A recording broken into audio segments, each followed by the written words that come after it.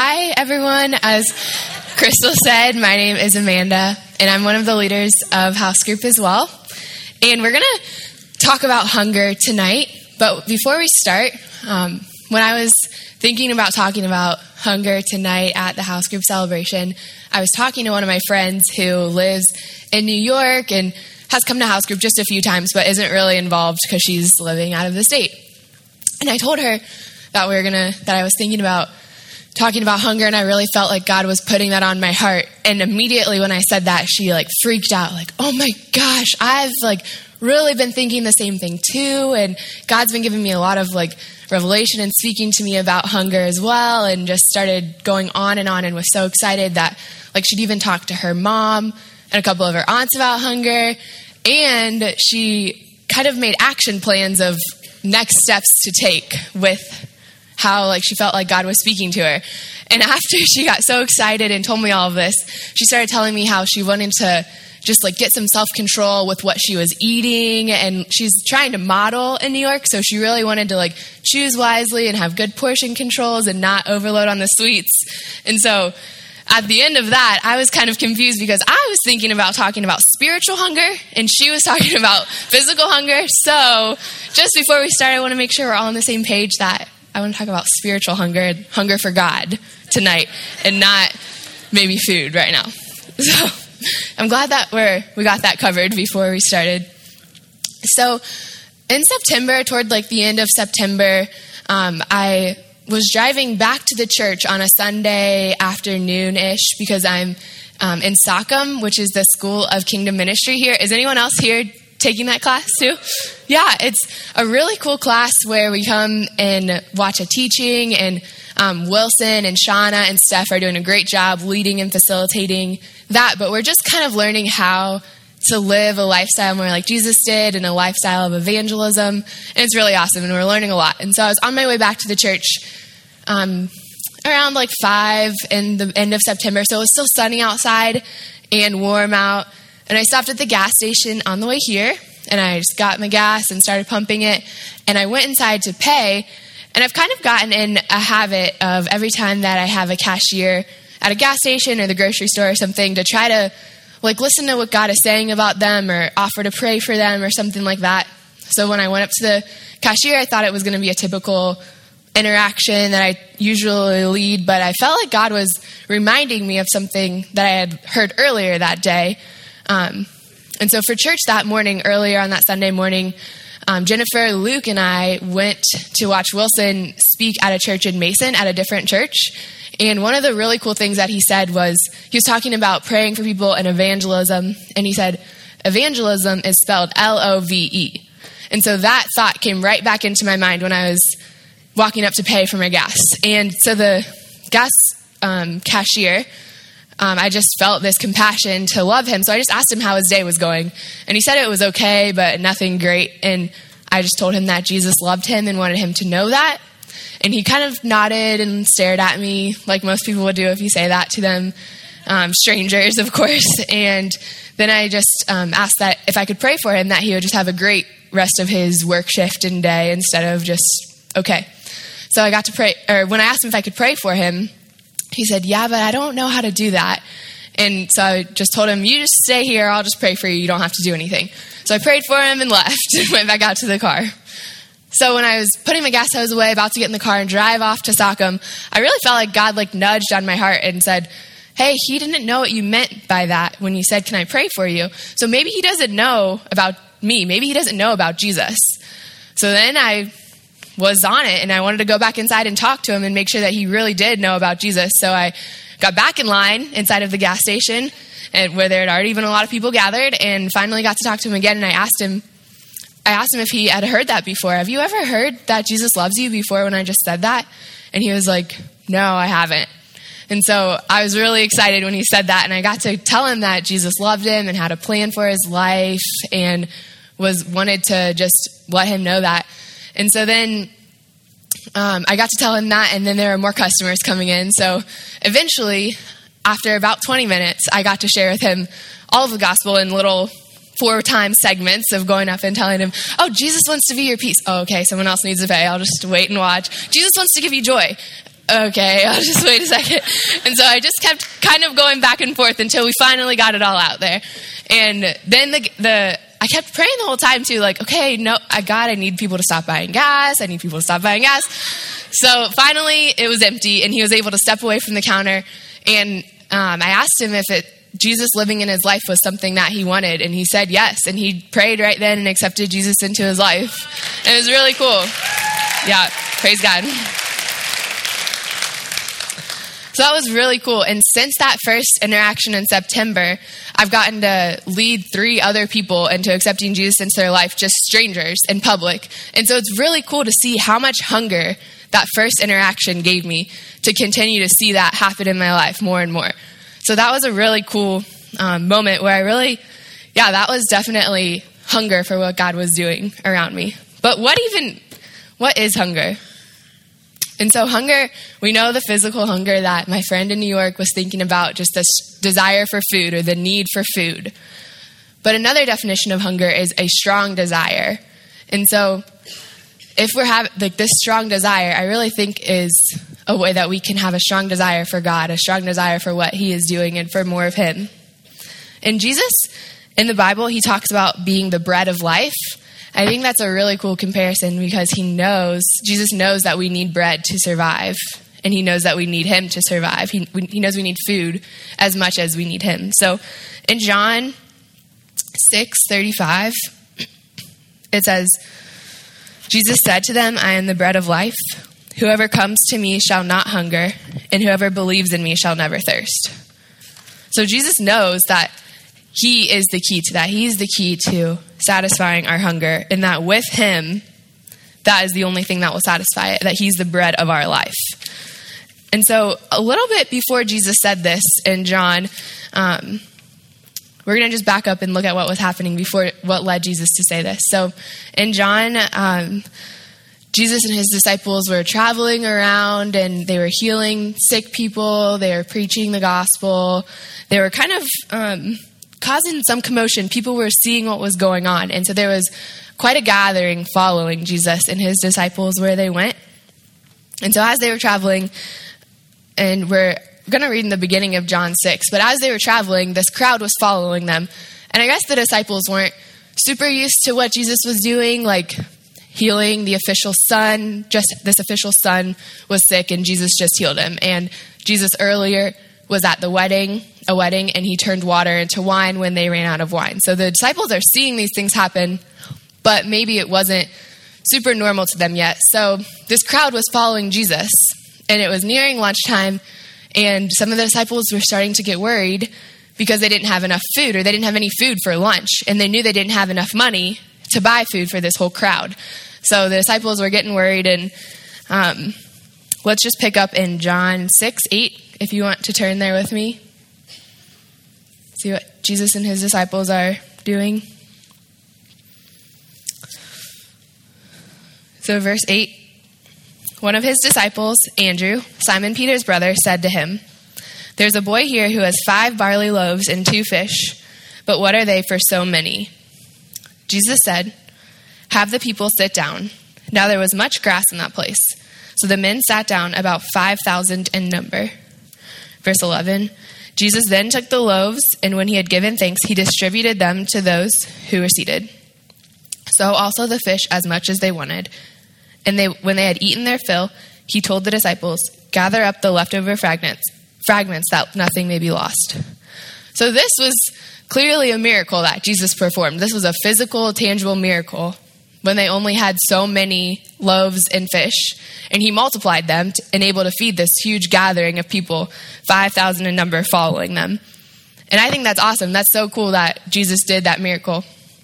But I really think there's something else that Jesus was kind of demonstrating and showing us in that story. And so a prophetic act is kind of something that happens and that you can do in the physical realm. So like the physical realm is where we are.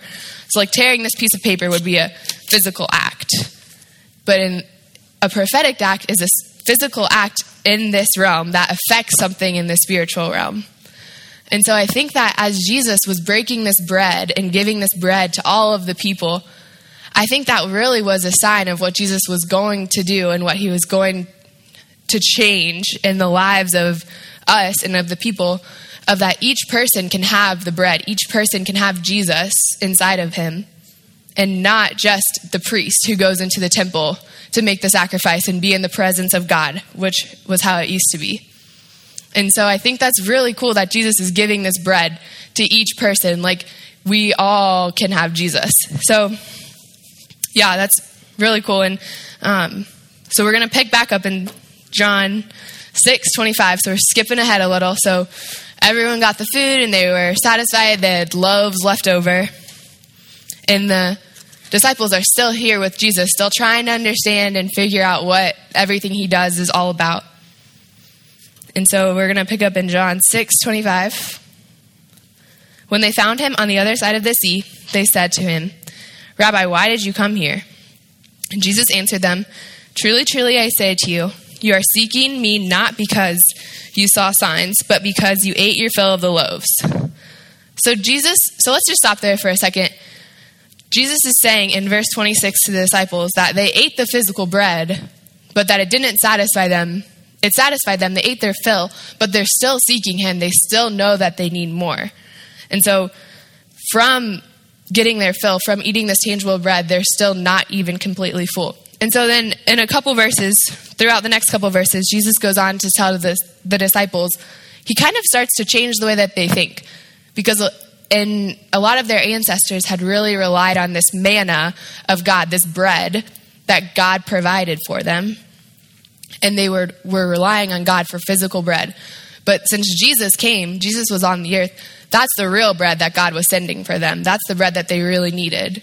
And so Jesus here is beginning to change the way that they look at that and change the way they think so that they know that, okay, Jesus is what we are hungering for. Jesus is what is going to satisfy us. So Jesus he's teaching them this. So let's jump back in at verse 32. So Jesus then said to them, "Truly, truly, I say to you, it was not Moses who gave you the bread from heaven, but my Father gives you the true bread from heaven. For the bread of God is he who comes down from heaven and gives life to the world." They said, so verse 34, they said to him, give us this bread always." And so that's really cool that the disciples they definitely got that switch that Jesus was trying to help them make right there. They knew that now, okay, Jesus is the bread from heaven, and we need that always. We need to continually have Jesus be our bread and have Jesus fill us and satisfy us the same way that we would eat bread one day but need bread the next day to fill that hunger again, and eat bread the next day and need that hunger again. They're realizing, okay, we need your bread always. We need Jesus as the bread always. And so I think that really this is a constant state of hunger that the disciples are living in. And that's a state that we can live in. "Sir, give us this bread always." We can learn that Jesus is the only thing that satisfies us. But there's a middle ground where we can know that we're always going to need him. And he's enough to fill us, but we're always longing for more. And we're always hungering for him to fill us again and again. Yeah, so that's where I think the disciples really got that at that point. And they understood that they need Jesus, but they need him always. So how can we get this hunger? How can we continually have this hunger and have this longing and desire like the disciples just got for Jesus? So I really think that just after getting a taste of what God is doing,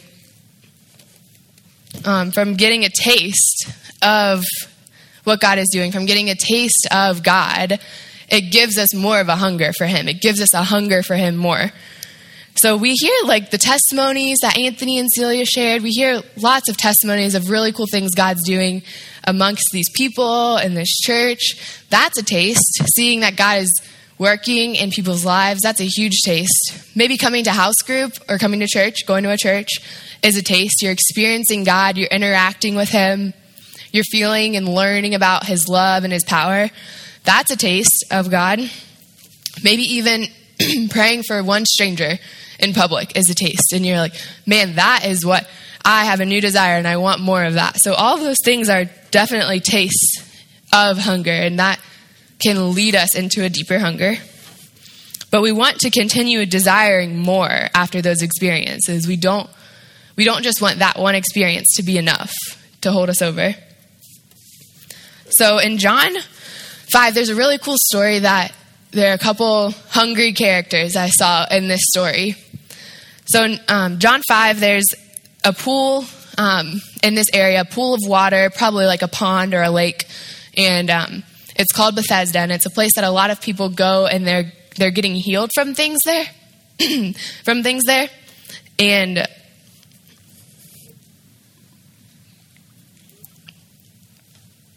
they're getting healed at this pool. And so a lot of people that are there are blind, lame, paralyzed, crippled, and they're just waiting for their turn to get this healing touch and have their life changed. So there is a man that had been invalid for 38 years, and he was waiting by this pool for his chance to get healed. So we're going to start reading in verse 6 when Jesus approached this pool.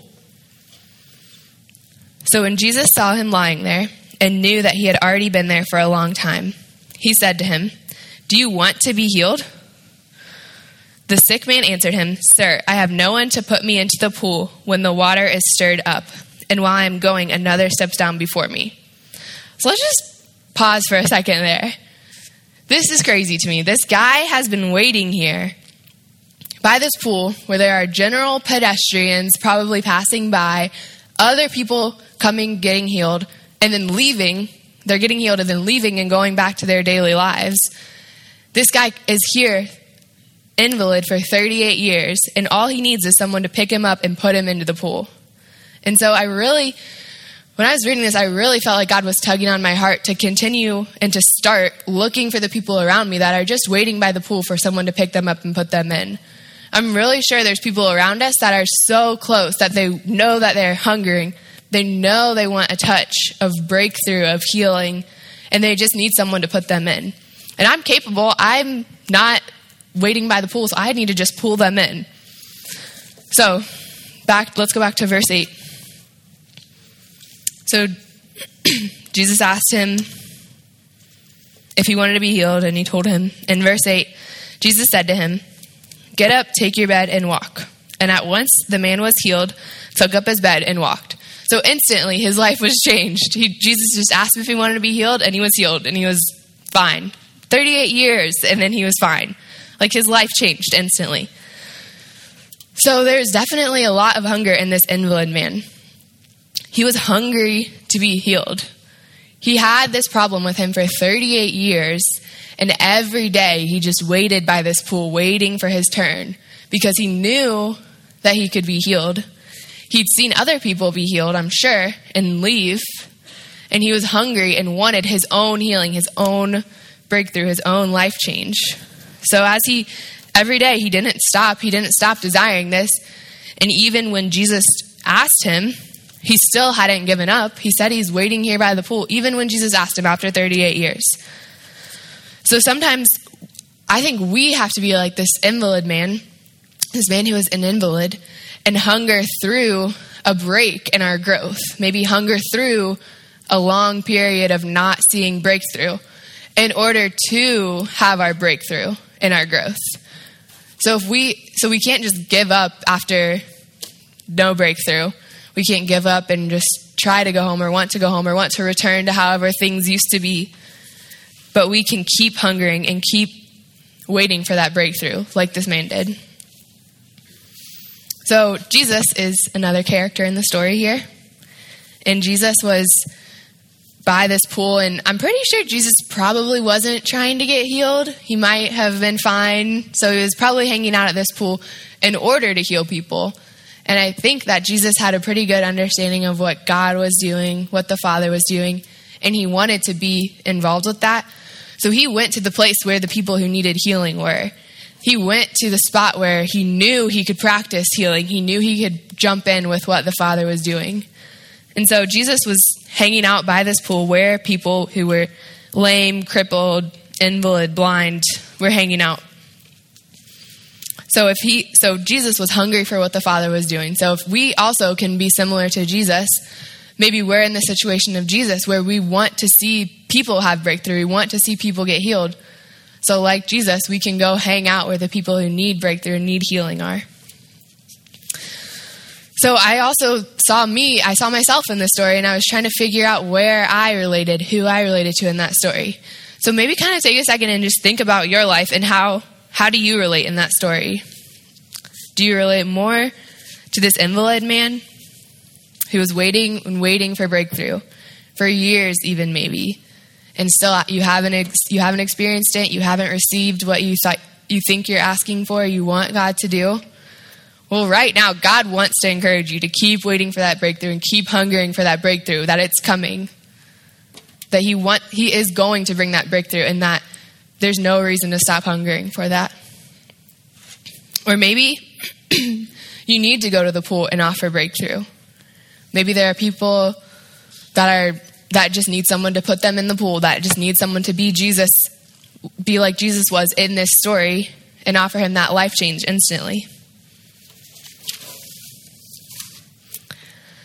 So there are a few ways that I have personally experienced this hunger of just desiring more of God and more of what He's doing. And in my personal relationship with God, over the past couple months, I've really been praying and asking for more intimacy with Him and to know Him more deeply and just have more intimacy with Him, my relationship with Him. And with any valuable relationship we have, we want to invest time in it, and we want to just continue to get to know the people that we're in a relationship with. And it's the same way with God. And in the Bible, countless times in the Gospels, Jesus is recorded of going off by himself to spend time with the Father, or going off to a quiet place to pray, or going off alone in the morning, waking up early in the morning to spend time with the Father. And so if Jesus is our default, Jesus is who we are modeling our life after, and He's doing this to spend time with the Father, and He is one with the Father, then that's something that we need to be doing to model Jesus and to continue to be more like Him. We need to have this one-on-one time with God and one-on-one time with the Father. And so as I continue to follow this model, follow what Jesus is doing, the more hunger I have for it, and the more that I want to keep doing it the next day and the next day from this default, starting with what Jesus did. So another way that I've really experienced hunger is through seeing God work in other people's lives and in just around me. So I've experienced it internally with my relationship with God, but I've also experienced hunger from that. But I've also experienced hunger from watching what God is doing around me and wanting to be involved with that more and wanting to jump in with what He is doing. So sharing the gospel with the man at the gas station was definitely an instance where I got a new taste of hunger and a new desire to go a step further in my daily evangelism and my daily sharing about what God is doing with the people around me, and strangers or my friends. And another time that I've really seen God work is with a job that I've had the past couple of years.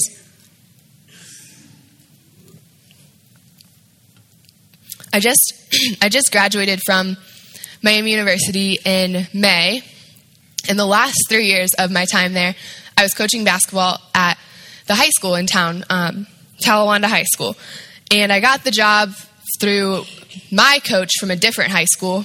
She'd gotten the job at the Talawanda High School. And so she got to hire me as the JV coach, and that was my first time coaching. And it was really awesome. And the first year, I knew a couple of the girls already.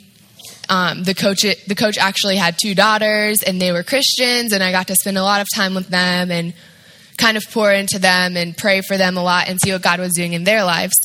But the second year I was coaching, we really felt a shift just at the beginning of the year of the power that God was moving through the school. And the school had actually gotten a new building that year, so this was the first time the gym had been used by a basketball team, and the first time that there had been a home game in the gym. And so there's a lot of excitement and new freshness. And with that, we really felt a lot of new freshness, of breakthrough that God was bringing. And so the second year that I was coaching, the first half of the season was going really great. The team was undefeated, and we were the first in the conference, ranked like 8th in the state, and just doing really well and having a lot of success. But then about halfway through the year, a tragedy happened, and a student from a nearby high school that we'd been like rivals against, and a lot of the students at Talawanda knew a lot of the students at this school. One of the students passed away in a car accident, and a couple girls on the basketball team were actually friends with her, and one girl was really close with her. And so this happened on like a Monday or Tuesday of the week, and we didn't play until that Saturday. And so there'd been time to process, and we had breaks from practices and things like that.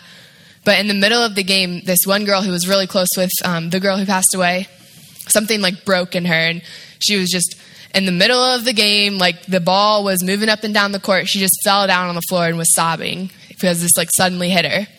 And so I was technically hired as the JV coach, but I was also kind of hired as like the varsity glue. And so when the varsity team was mad at the varsity coaches, or when the varsity team was going to kill each other, or when the varsity team was going to quit, I was the one who kind of like pulled them back together and had this like safe big sister role for them. And so when this girl was just in the middle of the game, when she was impacted and was sobbing on the floor, I was able to walk with her in the hallway in the middle of a really important game and just pray for her and minister to her while she was crying and just like really grieving and mourning this loss. And so from that experience, I was like, God really awakened a new hunger in me for what he was doing in the high school and for the kids on the basketball team that really needed his love and this was a public high school, so a lot of them didn't even know anything about God. So that was a really, really sweet opportunity. And so then after that, so kind of that year, I lived in a house off campus, the last 2 years that I coached. And so the girls really loved coming over to my house and cooking breakfast and coming over in between games and before games or just hanging out there because it was like a cool college house. So every time they'd come into my house, we didn't have very many rules probably at the high school as we should have about like sharing the gospel and talking to people about God. But every time they're in my house, I would just jump on the opportunity to pray for them or share a devotion with them before they left or read the Bible or something. And a lot of it was just energized by that interaction that I got to have with that girl during the game. And now later that spring, one girl accepted Jesus in my living room of that college house. Later on that fall, the least likely girl we thought would ever become a Christian got baptized. And it was just crazy. And it's like all of this is just hunger building. The past year, we had a Bible study with the girls, with some of the girls were just like wanted to do this, like asked for a Bible study on the basketball team. And so it was just really, really awesome to see God bring that breakthrough and what that hunger of the first interaction, getting to pray for one of the girls on the team, what that really brought. And so this hunger for more of what God's doing and for where he's working around, it's an invitation to all of us. God wants us to step in with him and wants us to join with what he is doing. And when we experience this real hunger, like when we get a taste of it and we feel this hunger developing, there's an action that we can take after that. We can step into it and we can ask for more. It's kind of like a cycle. We get this taste and we're hungry and God fills us, and then we get this taste for more and we're hungry and God fills us. And so when we feel that hunger, there's an action that we can take next and just ask for more. And ask for more hunger. And God wants to give us that. And God is hungry for us too. He's hungry for that, to just join with us. And he wants us to hunger more for him and experience him more. And so I'm going to invite the worship team back out. And we're going to pray. But this worshiping now is also a really cool next step to just hungering for him more and asking for that hunger, and just a great way to respond to him. So God, we just thank you for your love for us and for what you are doing around us. And we want to know your love more. And we want to know what you're doing more. Yeah, so just satisfy our hunger and just bring us into a deeper place of hunger for you. In Jesus' name, amen.